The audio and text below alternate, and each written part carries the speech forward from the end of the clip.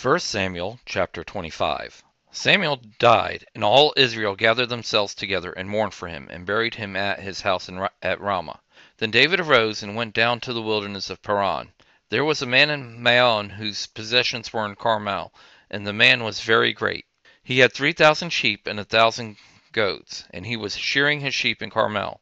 Now the name of the man was Nabal, and the name of his wife Abigail. The woman was intelligent and had a beautiful face, but the man was surely and evil in his doings. He was of the house of Caleb. David heard in the wilderness that Nabal was shearing his sheep.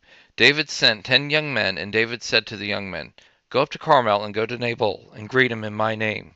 Tell him, 'Long life to you, peace be with you, peace be to your house, peace be to all that you have. Now I have heard that you have shearers. Your shepherds have now been with us, and we didn't harm them. Nothing was missed from them all the time they were in Carmel. Ask your young men, and they will tell you. Therefore let the young men find favor in your eyes, for we come on a good day. Please give whatever comes in your hand to your servant and to your son David.'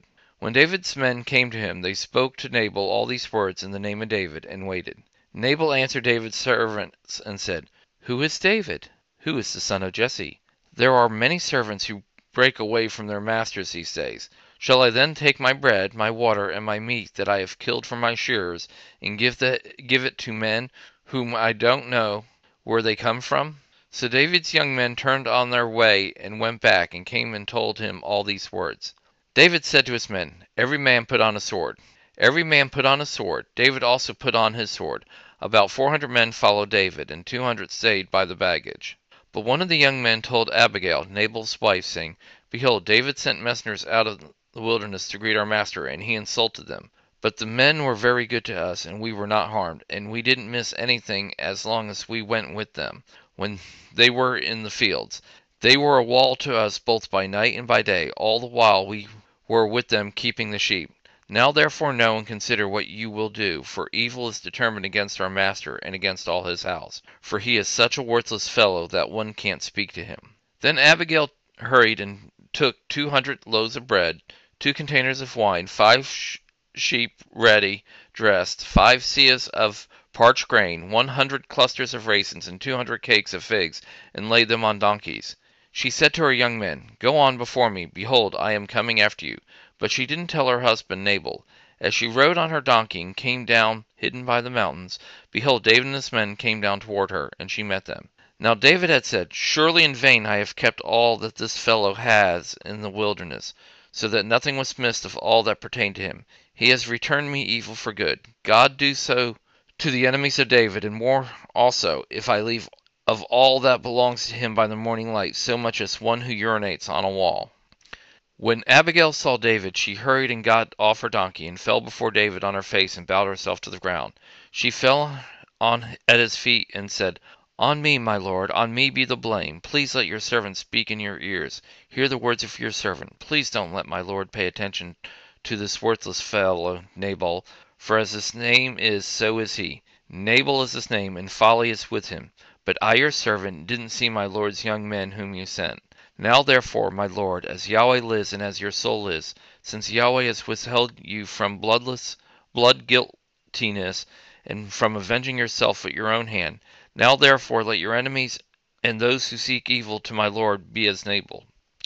Now this present which your servants has brought to my lord, let it be given to the young men who follow my lord.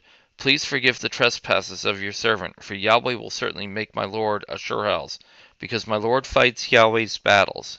Evil will not be found in you all your days.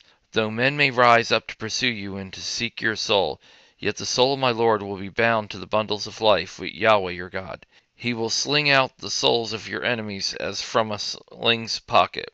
It will come to pass, when Yahweh has done to my lord according to all the good that he has spoken concerning you, and has anointed you prince over Israel, that this shall be no grief to you, nor offense of heart to my lord, either that you have shed blood without cause, or that my lord has avenged himself. When Yahweh has dealt well with my lord, then remember your servant.'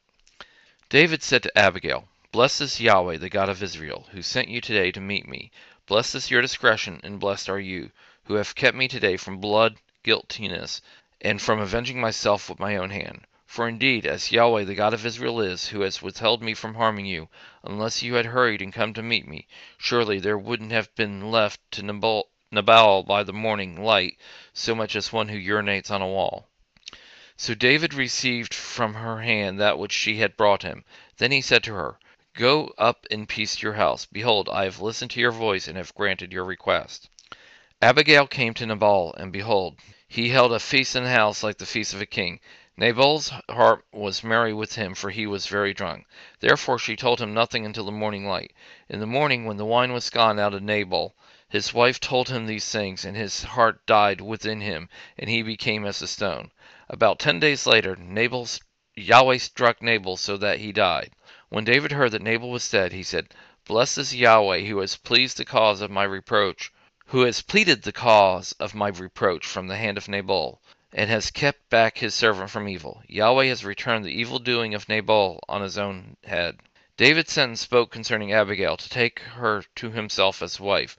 When David's servants had come to Abigail to Carmel, they spoke to her, saying, "David has sent us to you to take you to him as wife." She arose and bowed herself with her face to the earth, and said, "Behold, your servant is a servant to wash the feet of the servants of my lord."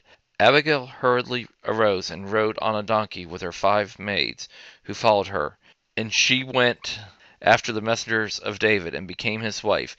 David also took Ahinoam of Jezreel, and they both became his wives. Now Saul had given Michal his daughter, David's wife, to Palti the son of Laish, who was of Galium.